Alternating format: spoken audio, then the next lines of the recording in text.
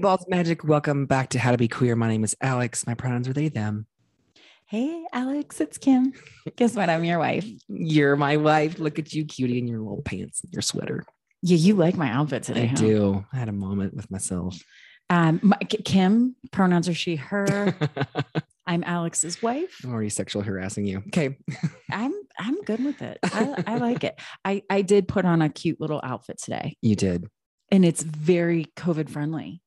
Oh. Right? Like it's like athleisure pants. It's fancy athleisure. But they're like leggings, but they have like a sheen to them. So they kind of look like they're leathery, but they're not. And then I have a cute little like red top on that has a little tie in the back. Yeah. I know I'm feeling my outfit today too. I got all the beeps right now. Beep, beep, beep, beep. Wow. Isn't that a good segue to what we're talking about today? Yep. What are we talking about today, Alex? Well, I mean, is it queer sex, queerness and sex and identity? Yeah. So this is an episode that's going to come actually in a couple parts. And so, we tried obviously to be super transparent in our podcast of it being called How to Be Queer in a Heteronormative World is really what our podcast has been about. And so we are powered by Youth Scene. I just want to do a quick shout out to them. Please, if you have the means and ability, please go over to the website, youthscene.org. That's SEEN. Show them some love, whether it's through promoting them on social media. If you have the ability to send a couple dollars, they are what actually brings this podcast to you. Yep. And they do amazing work, especially for, focusing on our QT BIPOC population. So yeah. Follow Youth Scene. Yeah. Follow Youth Scene on Instagram. We just got on TikTok and Facebook. But one of the things that we've been talking about with our partners over at Youth Scene is really understanding there's aspects of sexuality and sexual experience that are very unique to and healing to a person who identifies as anything off of the binary. So non-binary, genderqueer, and trans and being a person who is transgender. And there's very unique experiences for the person if you are cisgendered with them, because it's not your experience. And so how do you show up to be a partner and a supportive partner in sexual spaces, so to speak? Right. We can talk all day long about what it's like when you're not in sexual experiences with your partner, about what support looks like. So the partner aspect of this conversation is going to happen in a few weeks, where I believe we will be joined by some other folks, where one part of the couple is identifies somewhere as non-binary or transgender, and the partner is cisgendered. So that episode is coming in a couple weeks. But today, Alex, I love you, and you're going to share some really vulnerable spaces with us. Yeah, I'm going to share some details about my transition that I haven't talked about before. That we haven't talked about before. And it is always our shared hope that we know we can see a little bit of information of we've got lots of you are out here listening to us. And some of the information that we have on those of you that are listening are a part of our non-binary transgender community. Yeah. Hey. And so our hope is that in hearing this really sort of vulnerable space that Alex is going to share with us, that it brings you some healing too. Yep. So I guess I'll preface some of this by saying that we are both individuals that connect sex with shared intimacy. Yes. Not necessarily just like, well, this is what happens to your body, right? Yeah. That there's a sense of like intimacy and emotional connection, and that's actually what makes sex. Yeah. Right? It makes it good. Makes it good. But that was not always the case for you. Yeah. Oh, that was a big. And you ready? Yeah. I was just asking myself, okay, where do you want to start? I might need a little help. So I'll ask you a question. You identify as non-binary, but it took you a little bit you got the language for non-binary, which we've talked about a lot about in this podcast, right? for those of you who might just be joining us, either go back and listen, or I'm going to give you the 2-second update here. Alex always felt a little bit like a boy, a little bit like a girl. Yeah. Yeah. Yep. And just, yeah. I hate speaking for you. Keep going. Yeah. So, I mean, I guess, we're talking about, I'll kind of do a quick summary again, because I know y'all have heard this in other episodes about my coming out, or my knowledge about discovering that I was non-binary was very kind of clean, in a sense that I was in a therapist. Well, yeah, it can then feel that too. Like that, can it? Yeah, in therapists, my therapist office, and it was like just talking about the way I was feeling, and how I feel, how I view myself, and trying to understand, not knowing how I felt, trying to understand how I felt, getting the language. And so it was kind of, again, I had a queer therapist. And so this person was able to kind of lay out like the tools, like, okay, so here's some words. Do any of these fit you? And then hearing the word non-binary, and it was like, the earth opened up. And so the proof, I guess, is just the knowingness, like, yep, that's me. And then I remember, so leading a step closer into my coming out as transgender. So I remember asking my therapist, well, do you think I'm non-binary or transgender? And they said, well, I do think you're non-binary. So in that moment, I needed that validation. I needed someone else to say, I don't need that now, but I needed someone else to say, that I was saying, yes, I'm non-binary, and I need you to tell me also, which is a little bit of like probably a fighting my own voice. So there was that. And I want to ask the question, what is the difference between non-binary and transgender again? So not all non-binary people are transgender, and not all transgender people are non-binary. Non-binary is basically you're living outside the binary of male and female, of you're both, you're neither, you're outside the binary. And so transgender is a term that can be an umbrella term, where if you are anything outside cisgender, so gender queer or non-binary, but essentially all of these words come back to who you feel that you are, and no one gets to tell you that. And I use transgender for me because later I realized, because I transitioned away from a lot of things, but away from the sex I was assigned at birth. And so I have a friend who's non-binary, but they do not use the word trans for themselves. And then I use both. I know of other friends that use both. Yeah. I know it can be a little bit confusing, for lack of a better word, for folks, because it's not our lived experience. So I love that when you can, and you're very generous in explaining something to me that, quite frankly, you don't have to explain, but thank you for doing it anyway and educating me. But I do find it fascinating to think of, non-binary is this sense of like whatever the, cisgendered sort of heteronormative ways that we view gender, you don't feel those, but you could feel one gender a little bit more than another. You could feel neither gender. You could feel right smack in the middle. Like there's a lot of different ways to be non-binary. Yeah. I used to think of it because it's transitioned even within my own transition. Like I was like, I'm a little bit of both. And now I literally think I'm a human. Yeah, you just don't assign necessarily with feeling either gender. You just feel yourself. Yeah. Which, boy, I mean, shouldn't that be the goal for all of us? Yeah, it took a while. It took a hell of a lot of work and time to get here. But yeah, it's just like here I am. So when you were first getting the language about being non-binary, you were telling me this story before, that there was something very specific that came to your mind. Do you mind sharing with everyone what that was? Yeah. Well, I want to say really, really quick too, that transgender is also, you can be binary transgender, or, that would be a transgender man, transgender woman. Right. Okay. So you're still in the binary, but you're considered transgender. Right. Got it. Correct. Thank so you. I just want to clear that up for everybody. So I'm sorry. So what did you say again? Well, when you got the Oh, language the of thing. non-binary, right? There was Yeah. something really specific that you told me came to your mind. Do you want to share with everyone what that was? Yeah. So right away, I acknowledged that I was non-binary, and pretty much my next thought was, oh, good, I'm not trans. Like I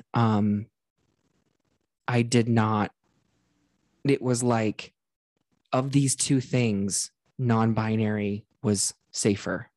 And but looking back, I obviously had a tremendous amount of internalized transphobia, because what I really was doing was rejecting what it meant to be transgender, and wasn't even willing to look at it like, nope, great, I'm glad I'm not that. And why do you think, I mean, I think it's kind of obvious, but it probably is good to say it out loud. Why do you think you had internalized transphobia? Oh, because of how our society is. Yeah. And I grew up in a household with very loving parents, but also had zero clue about queer culture. And then basically, all the things we've talked about before, where, in media, and trans people are depicted as crazy or psychotic, or, they get killed, or there's a lot of violence. a lot of violence around these messages we get about what it means to be trans. And so I was like, well, I don't want to die.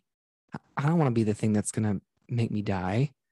Right. So it made sense why I was like, oh, good. But I was in tremendously, it was really like with a lot of kind of spit in a figurative sense, like, good, I'm glad I'm not that, when I was exactly that.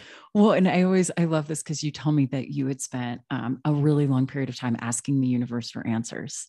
Oh yeah. Yeah. I just want the truth. Like, give me the truth. And so the universe, I figured out I was non-binary, and had that whole thing with, okay, I'm glad I'm not trans. And it was almost like the universe said, okay, I'm going to give you this one more time. And in about a month and a half, I'm going to give you no way out. Thanks, universe. Thanks, universe.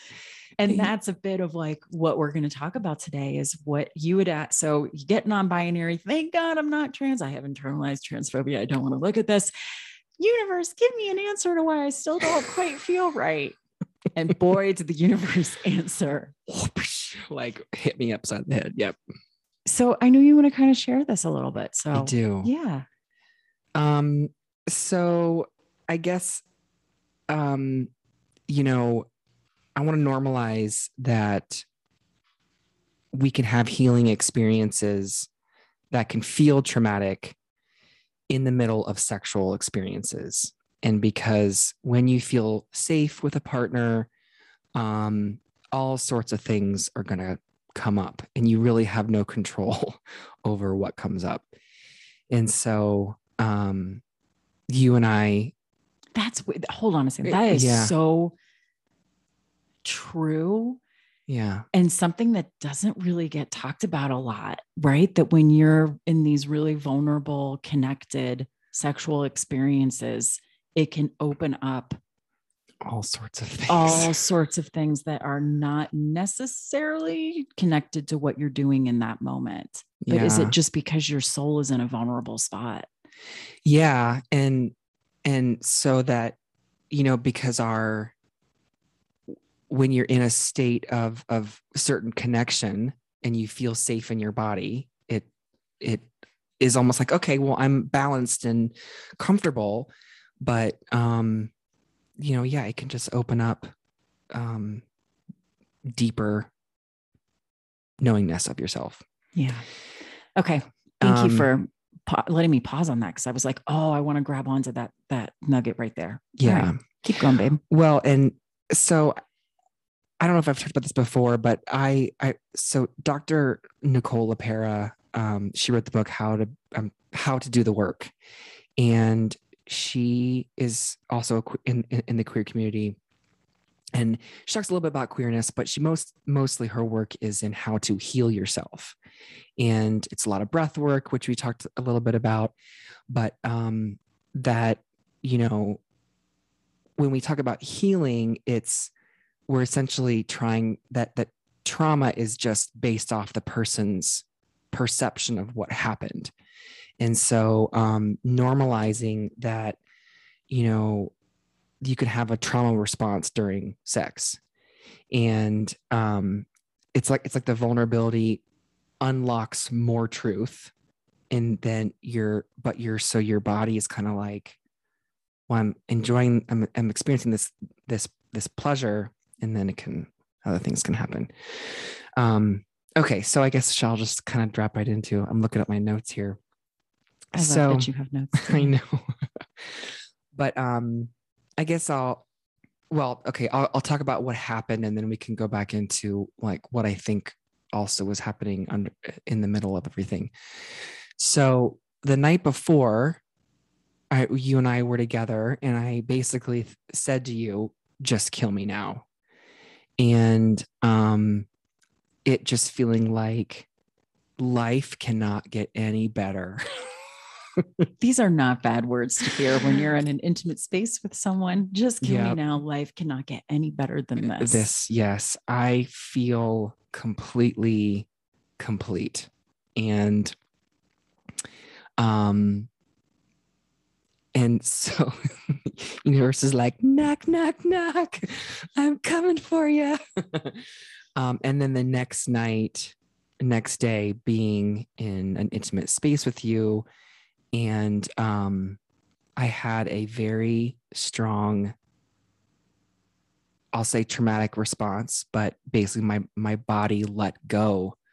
My body let go of the internalized, a certain piece of the internalized transphobia that I had about myself. And what it looked like was, it felt like I was falling apart, and that my safe space was complete darkness.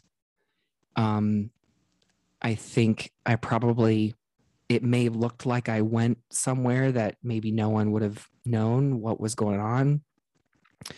It felt like I was dying. It felt like I was falling apart. I was completely out of control of what was happening. And one thing I kept thinking was just let this happen. It's like, because you just like, you're on a rushing river. You can't stop it.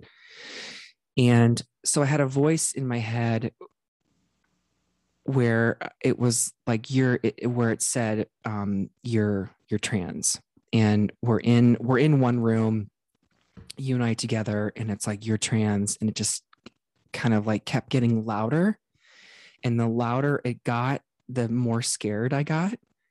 And eventually, like I couldn't keep it together anymore. And so the response was crying, shaking, like I came apart. Mm-hmm. And I think I even like hopped up off the bed and like doubled over. I couldn't speak, couldn't tell you what was going on. Like, I think I said, I think I'm trans, or I'm trans. That's all I could say, because I knew like you have to, because I could see your eyes and you were looking at me like with such love, but also like, what is happening? And so knowing that, like, okay, I have to say, yeah. So I said I'm trans, and then like the vulnerability bubble kind of comes over you, and you're like, I have to get actually out of here. And so I went to the bathroom and started a bath, and I'm like still can't get myself together, and I'm still like, my body's still having this strong reaction to this truth that I was I think, well, yes, that I'd been ignoring and not wanting to see about myself for a long time. And then I heard the voice again. It was like, look at yourself. And I was standing over the sink, and there was a mirror, and I was like, no, I don't need to look at myself. Like, I've heard you. And it just kept saying it. Look at yourself, look at yourself, look at yourself. And that voice kept getting louder and louder. And then finally, it kind of felt like, you know, something lifting my head, but like really calmly and with care, and looking at my face, and um, looking into my own eyes, and like, this is the face of transgender, and you're not dead. You survived. You totally survived. Later, of course, the whole vulnerability bubble, comes over you again. But, I think looking back, what it was the 5-year-old self that was like, you're not a girl, and you're not a boy, but you don't know, and no one knows. And I'd stuffed all that down because I had nowhere to put it. And so, it came out how it came. I was going to label it, and then I'm like, no, I'm not going to label it. Just came out how it came out. Yeah. It's bringing me back to that time. And thank you for putting all this out there, because before I get to like what my small part of this was, I want to acknowledge for our listeners that part of where I think transphobia comes from is our inability to talk about the trans experience and to hear it from the actual folks that live it. And instead, we've had narratives placed upon us from extremes. And we know that there's a lot of transphobia still out there. We know that there's absolutely horrific things that happen to trans people because of them. So you're my wife, and we're married. And yes, I call Alex my wife, my they, them wife. We've explored all the names. This is the one that fits the best. I'm just in awe of the power of you sharing your experience, what that can have on someone that's listening, just to change the narrative, even in the slightest, to understand that, coming to this authentic place that you are, that for some folks, yourself included, it was dealing with your own internalized hatred of something. Yeah. That this isn't something people try on. It's not something that's trendy. It's not something with younger generations where it's like, oh, well, everybody's something now. No, this was an incredible release, I think, for you. Yeah. And being the partner that witnessed it. And again, this is going to come, we'll go deeper into this in a future podcast episode where we talk about sort of the broader experience of being the partner of a non-binary or trans person. And just, there's not a lot of information out there about that either. But from my perspective, you're in a relationship with someone, and listen, like you not fitting solidly into like a sort of label or a box of what gender is, like, not a surprise. Not a surprise to me at all. But there was a huge change in you when you finally had that realization. I think in being in a relationship with you for years of friendship, and then it, obviously started to change from friendship. But really, when I think about like when our relationship started, it was after that moment. Because I had never even had the opportunity to know who you really were, because you never had even granted that opportunity to yourself. Yeah. But yeah. I always want to because you've been, you unlocked things in me because of who you are. My guess is I probably made you feel pretty safe to explore it. Yeah. Right. Which is your job as a partner, regardless of what it is that the partner's experiencing. Like, it wasn't about me. Still not about me. It's about you. Yeah. But I guess my question, because we're talking a little bit about sexual experiences today. So obviously you were a sexually active person before you transitioned. How is sex different for you now? I'm present.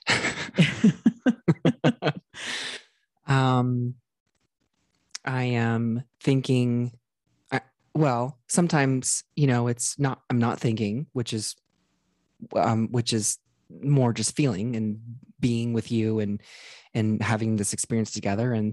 But it's like, um, it is when you know who you, well, I said that when you know who you are, everything is better.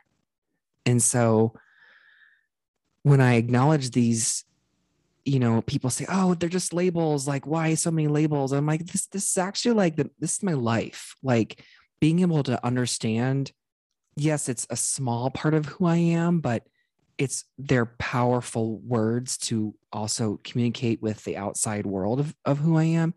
So I think sex became, just like my identity, have to hide. I didn't have to hide.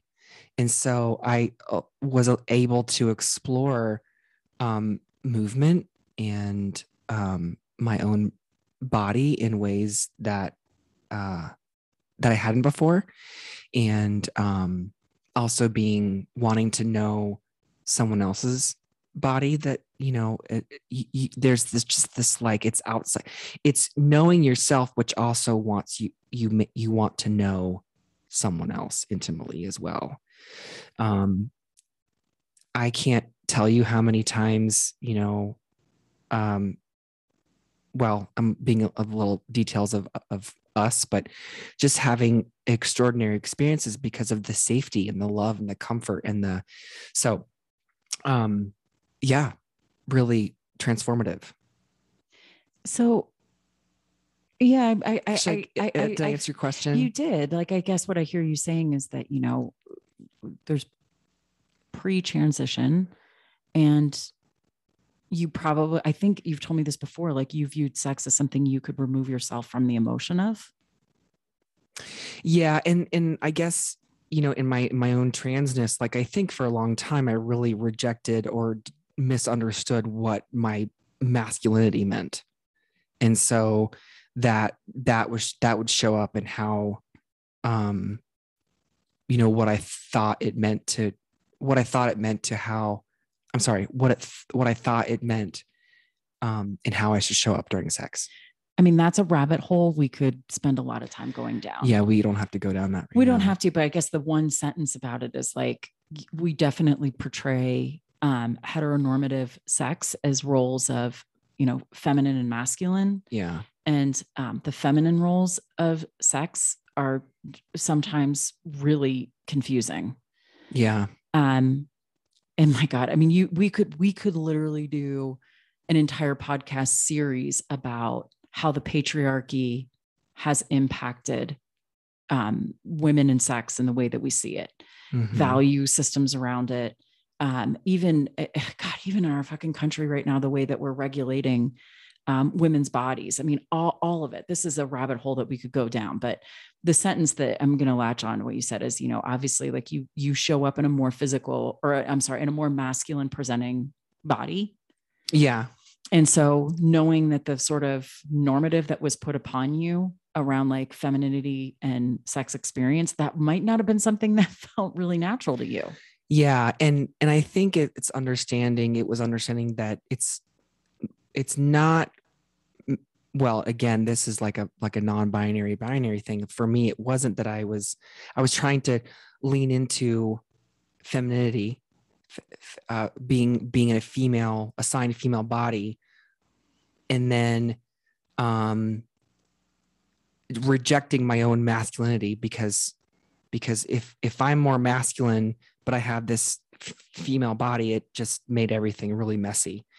And so now it's like, I think that I just shut everything down and off, and I was not really present during sexual experiences. And now it's learning that like, I'm a really, this is kind of funny, but I mean, active participant in sex. Like you're an energetic sex. I'm style. energetic. Yeah. Like we're quoting from a quiz. Yeah. Like being present, and it's not that I'm moving more masculine or I'm moving more feminine, or it's just, I'm there and I think you just allow yourself to move.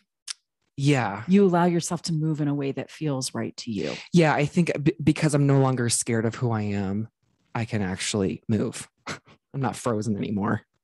Oh man. I guess if we should acknowledge, like, there's a lot of reasons why a person might feel frozen during sex. Yeah. But for you, it's life changing, right? Mm-hmm. Like, to have that, hey, this is who I am, and I get to move in the way that I feel. Yeah. So I'm sure, like, it changed everything. It did. So for our non-binary and transgender folks that are out there, if you haven't had sex yet, find a partner that's very safe, very loving, very connected. Yeah. Yeah. I have so many. Okay. Yep. Are you getting like a ton of thoughts? Can we take a quick pause and then we'll come back? I'm getting flooded with thoughts. Yes. Okay. Listeners, we'll be right back. We're going to take a pause. Okay. We're back. And Captain Underbite came to join us. He's literally sitting in the chair next to me with a microphone in front of him. That microphone is turned off. Let's not tell him. Let's not tell him. We're all here to listen to you, Captain Underbite. He looks so cute. He's hilarious. He's so cute. He's so cute, but he's such trouble. He really is sitting like in front of the microphone, like he's on this podcast with us. He's ready for a glass of bourbon.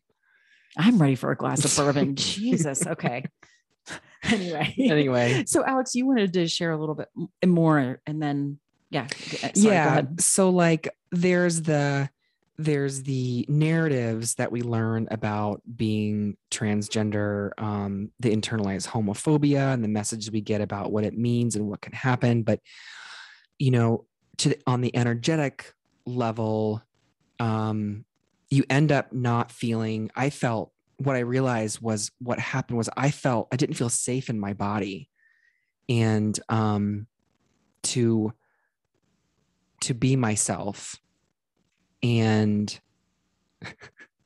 Captain Underbite. I have to picture. Keep going, Alex. And that all of the ways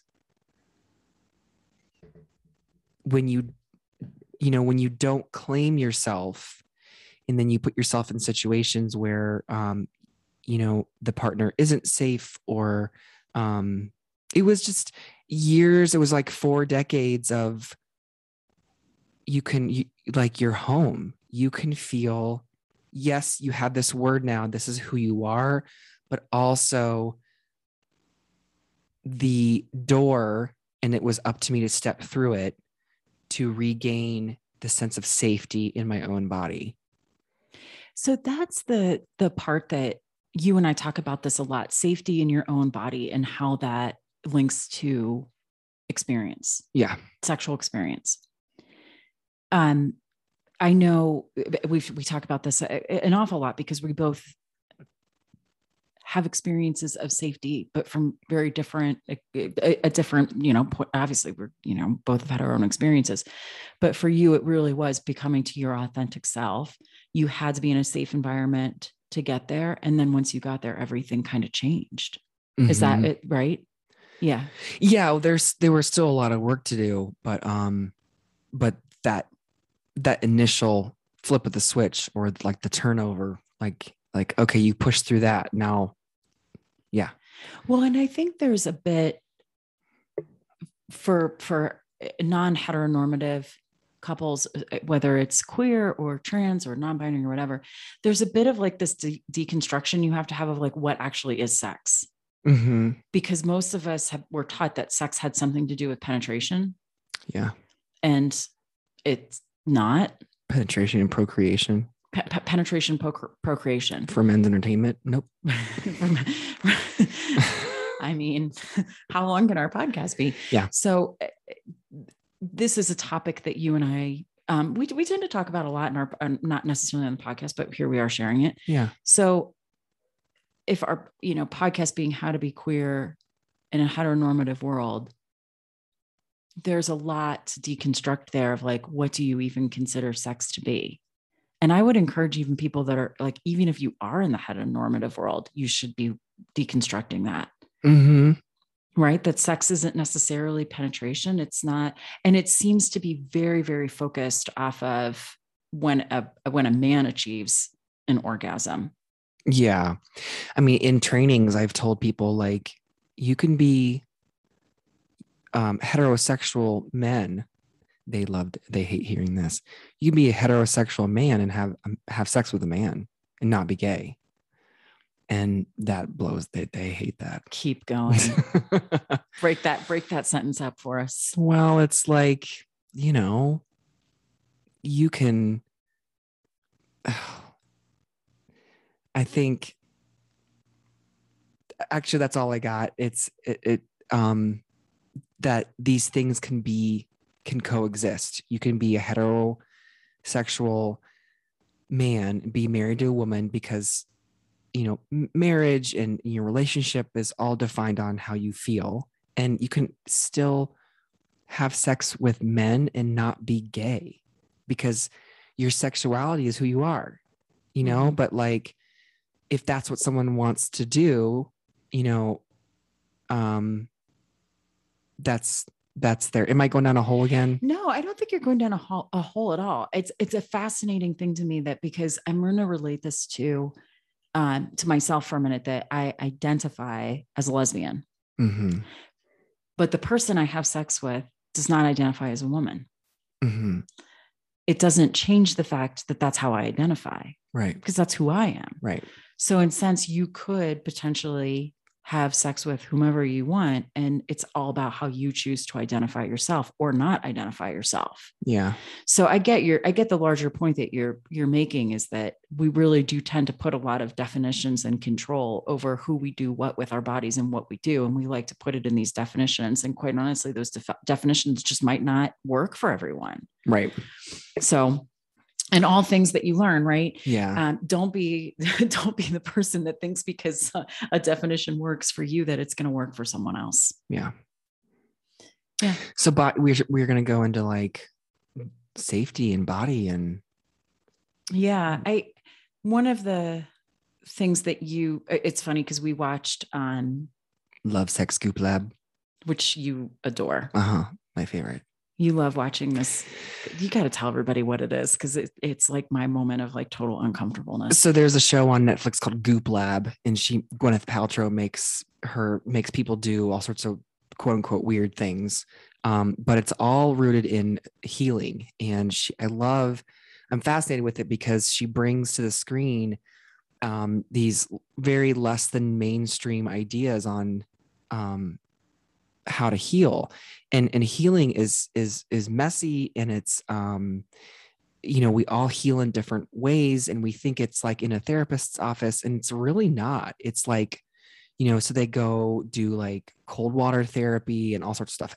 Anyway, so Gwyneth did a series, and it's called Love, Sex, and Goop Lab, and where they're overlaying the healing aspect and then sexual experiences and it's not that they're that the product is the couples having better sex, but really what they're doing is there's erotic coaches on the show, and the erotic coaches are coaching each person individually and then together, which the outcome is better sex. Yeah, which the show, honestly, like it's super fascinating. Yeah.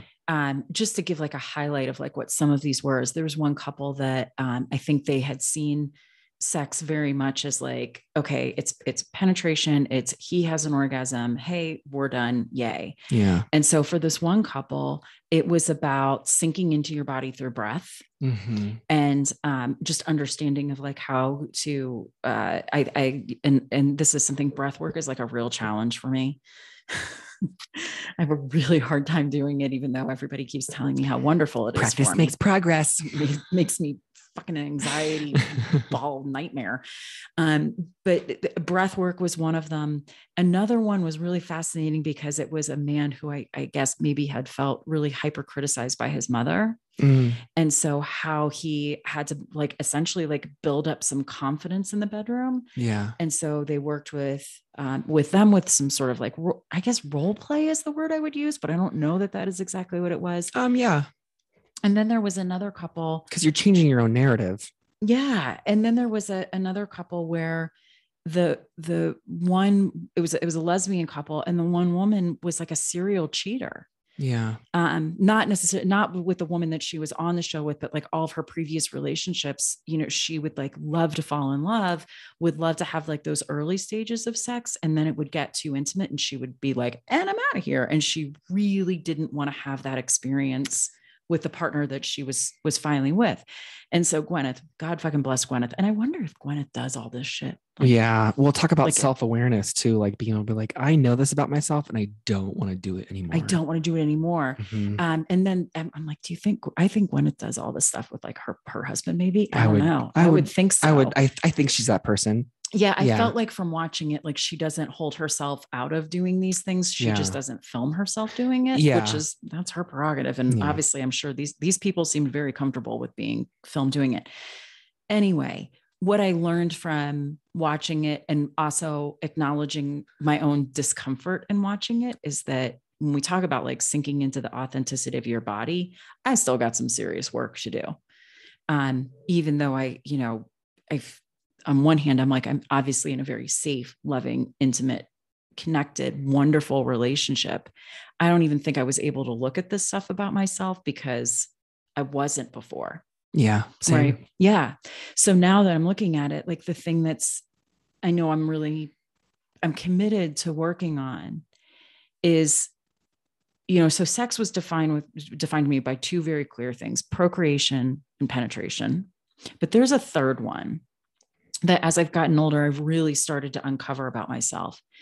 And that is that pleasure is only for certain body types. And that if your body type falls outside of, whatever you deem as like perfect, that you're somehow like, it's really hard to connect to pleasure. And so I've been spending a lot of time, like kind of deconstructing like where those thoughts came from. And it's not hard to figure out, like when you think of like all of the images of like people that, whether it was like, people in movies having sex, or I've said this on here before, I'm not like a real pornography watcher, but like I remember like seeing Playboys and stuff like that. And obviously I've seen porn. Porn for me is a nightmare because it's so from a male perspective. I'm like, I don't know that it honestly can make me really recoil. Yeah. Because it's not reflective of the way I see sex. It's not even with the bodies that I want to see having sex. But when I see these things, all of the bodies look the same. Yeah. They're all like really able-bodied. They're all really skinny. Especially the women, they have like, there's no flaws on them. Yeah. Or what would we even consider flaw? There's no cellulite. There's no hair. There's no, body fat. There's just, and so I think in my brain, I started to link that, number one, like pleasure was not the purpose of having a sexual experience. And then the way that it was through penetration, which did not, like, I was like, this is not working. This isn't working. This isn't working. So figuring out a couple of those things, like, okay, you're having sex with the wrong gender. That was a key part. As Deirdre shared with us a couple months ago, or maybe a couple of weeks ago, when she basically said she kept going to all these therapists that would put her on testosterone, and none of them were like, you're having sex with a man. You're stop. Gay. You're gay. Go have sex with women and then tell me if you need. So a bit of all that, but then this other layer for me is when I'm in, being intimate, a lot of times my head can go to spaces of, I don't feel totally comfortable in my skin. Mm-hmm.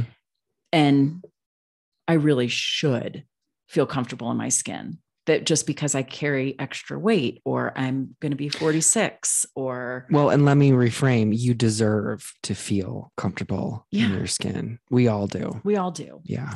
But that narrative of like, people's bodies should look a certain way. And I'm assuming, I'm assuming that this happens in other people's brains, where I can dissociate a little bit of what's happening in the moment because I'm so concerned, like, oh my God, Alex is going to feel my love handle.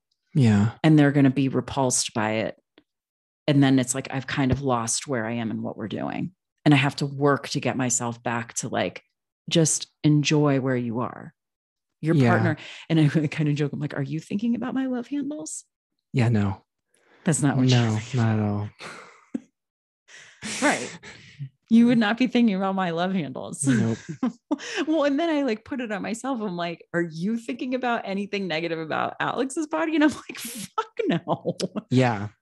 I mean, I'll do those things to myself sometimes. And then yeah, I think we all do it to ourselves a little bit. But the power, I think that awareness, we read an article earlier about self-awareness is being able to stop, knowing that those thoughts might not stop, but being able to pause that the healing comes in the practice of being like, that's actually not true. Like telling yourself, what I'm thinking right now, that this person is judging my body, actually isn't true. It's me judging me. And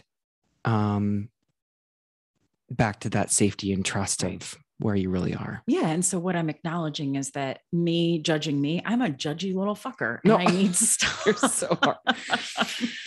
Yeah. I need to stop and get some healing around, sort of the negative self-talk I have around the way I physically show up.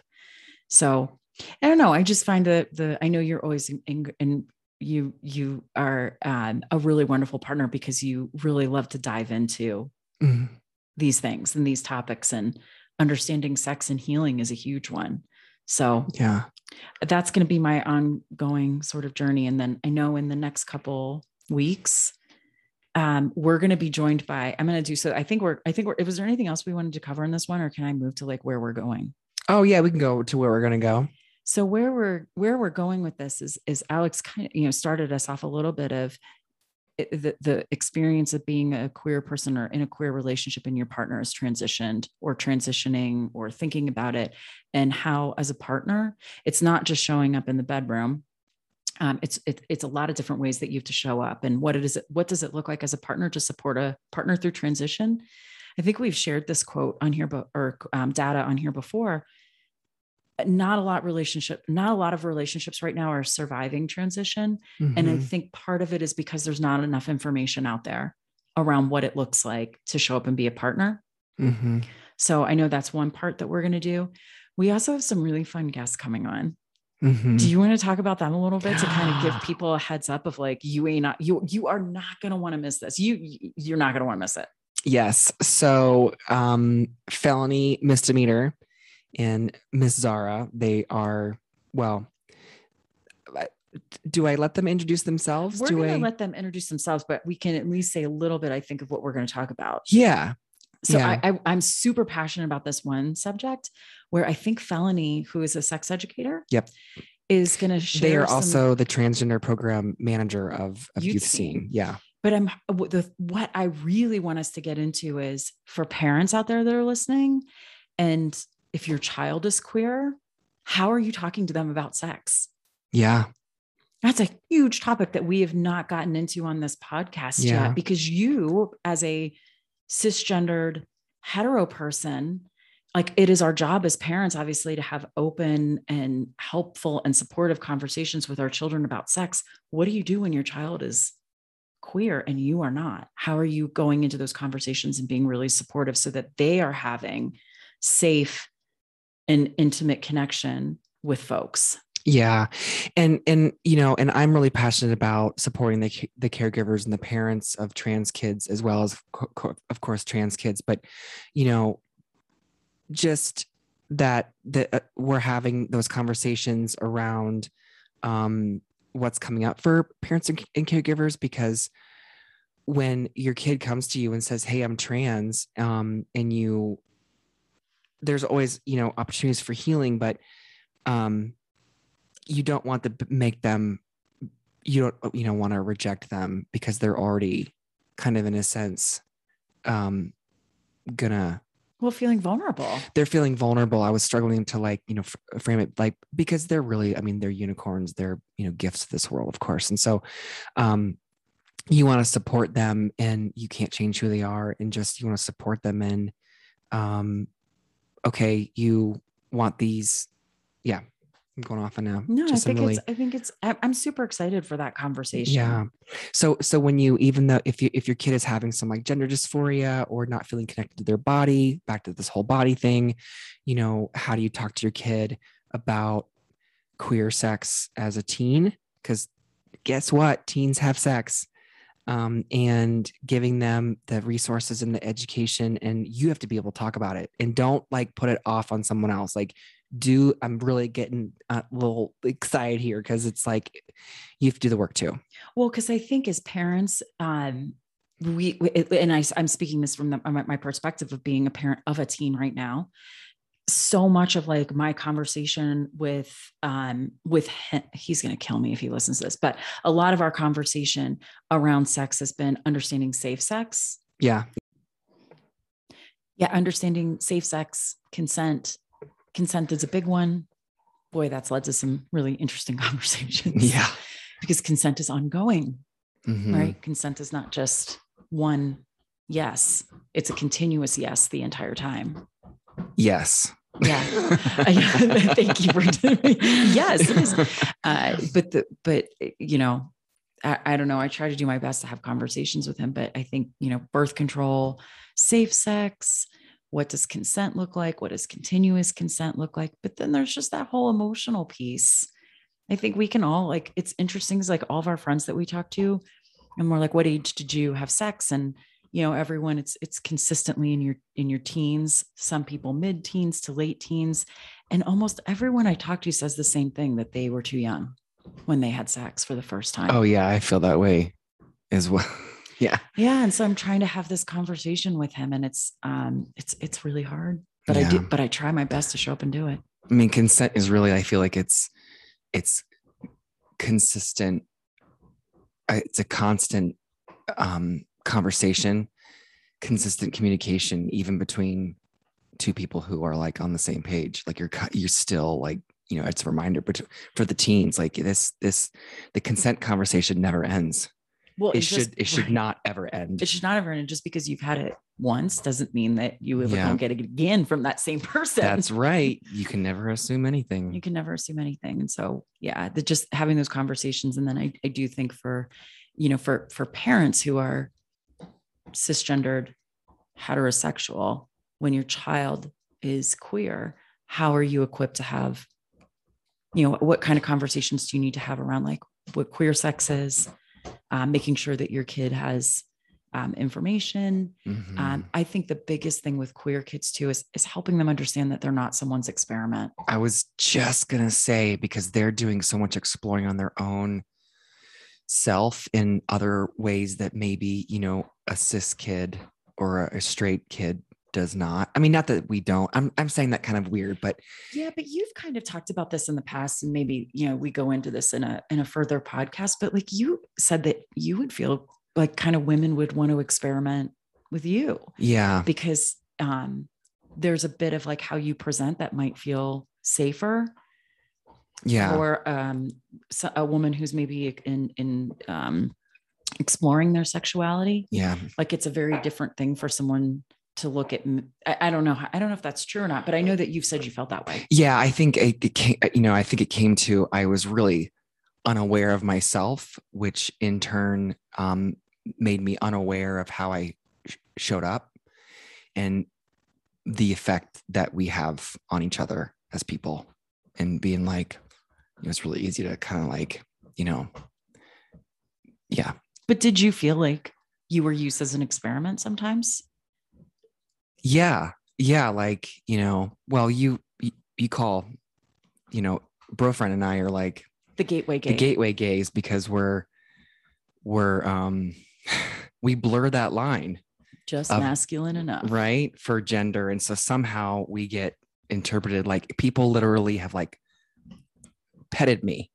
That's not okay. And like, I'm like, yeah, and you can confuse it for like, oh, I'm flattered. You are attracted to me, and you take it as flattery, but really it's like, wait a minute, this is really messed up.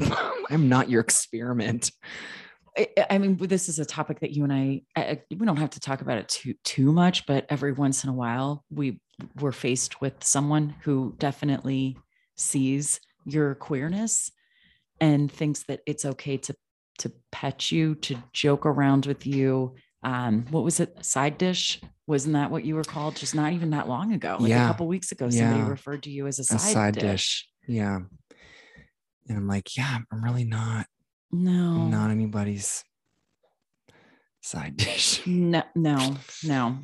So we're off a little bit on a tangent, but Yep. there's something here that I think maybe is an interesting topic for further discussion in how we devalue queerness sometimes and think that it's something for somebody to try on with you and not realizing like the real emotional feelings of that person. Yeah.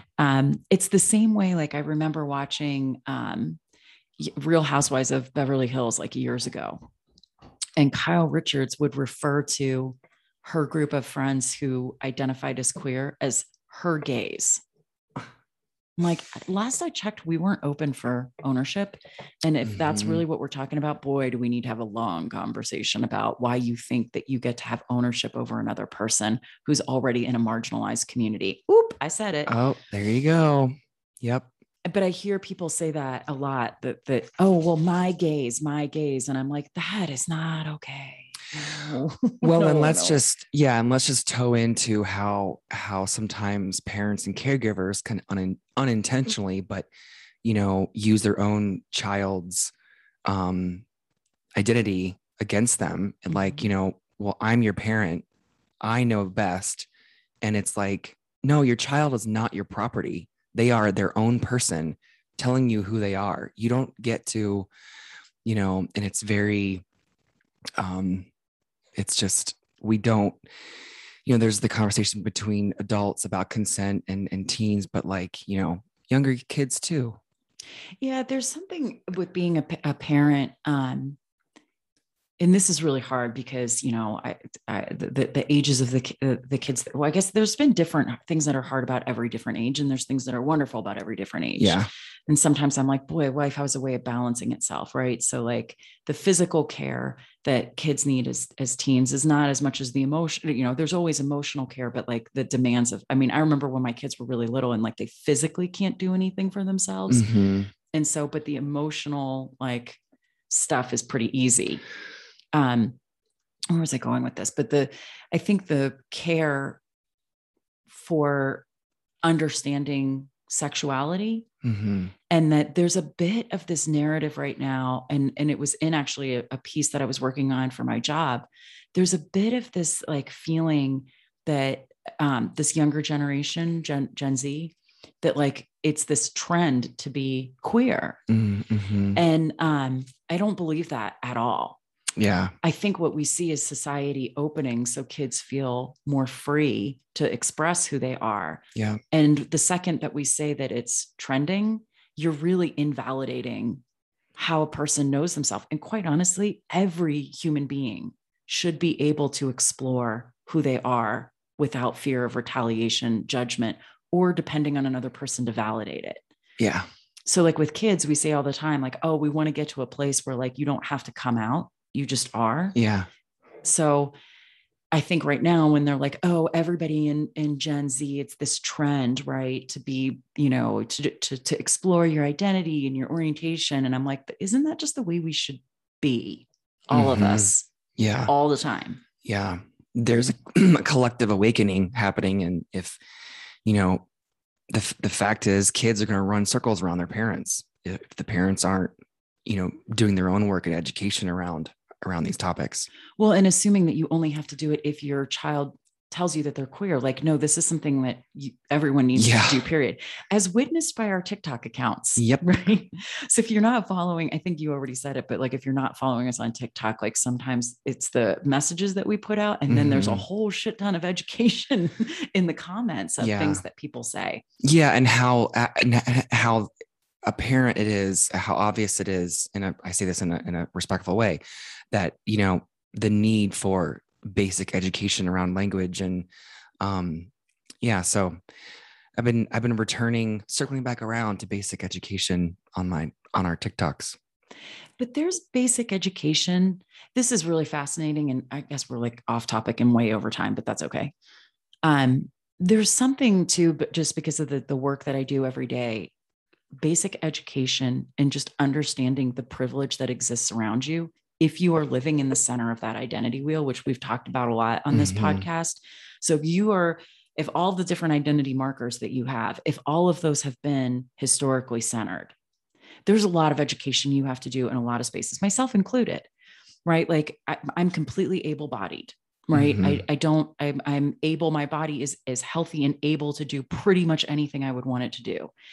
And I don't, one of the tricks, if listeners, you think about this, is if you can think about walking out of your door and doing errands, shopping, walking to your mailbox, getting in and out of a car, getting in and out of a building, if you are like not having to think about how you're going to do those things, like even curbs, if you don't have to think about where curbs are, that's privilege. That's able-bodied, right? Yeah. And so I know that, like, doing that identity wheel and just understanding where I fit in the world, it really opened up my eyes to understanding all of the different ways that people live.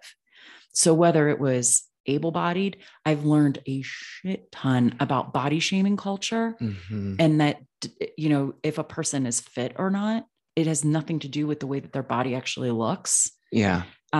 So, and I think I was talking about this earlier in the podcast, like I have a lot to deconstruct in my head around mass body, or what is it? The BMI, body mass index. Body mass index has been super eye-opening. Yeah. But that, if our listeners really want to kind of come along that journey of like, where do you need to do some learning? It is understanding yourself first and where you fit in that circle of privilege and power, and then expanding your learning to be like, well, what is the experience for someone who's not in there? And then really kind of learning. And that has nothing to do with, like, I don't care if you're not queer yourself, or if you don't have queer kids. It's a part of life. It's a part of our society. Don't you want to learn about this to be a better ally, to be a better human? Don't wait for somebody to be like, oh, now it's in my life, so I should learn about it. That's kind of bullshit. Yep. You should learn about it no matter what. Yep. Okay, are we done now? Or should we wrap it up? Well, speaking of TikTok, if you want to go check out we have some things on there. Yours is Kim Salvaggio 101. And my account is Alex the Human. And you can check us, the podcast, out. You can email us at howtobequeerpodcast@gmail.com. Find us on Instagram and Facebook, and on Balls of Magic. That's what you are. That's what we are. Yeah. And yeah, reach out. There's lots of opportunities for connection. Thank you all for listening. Thanks for listening. Happy day.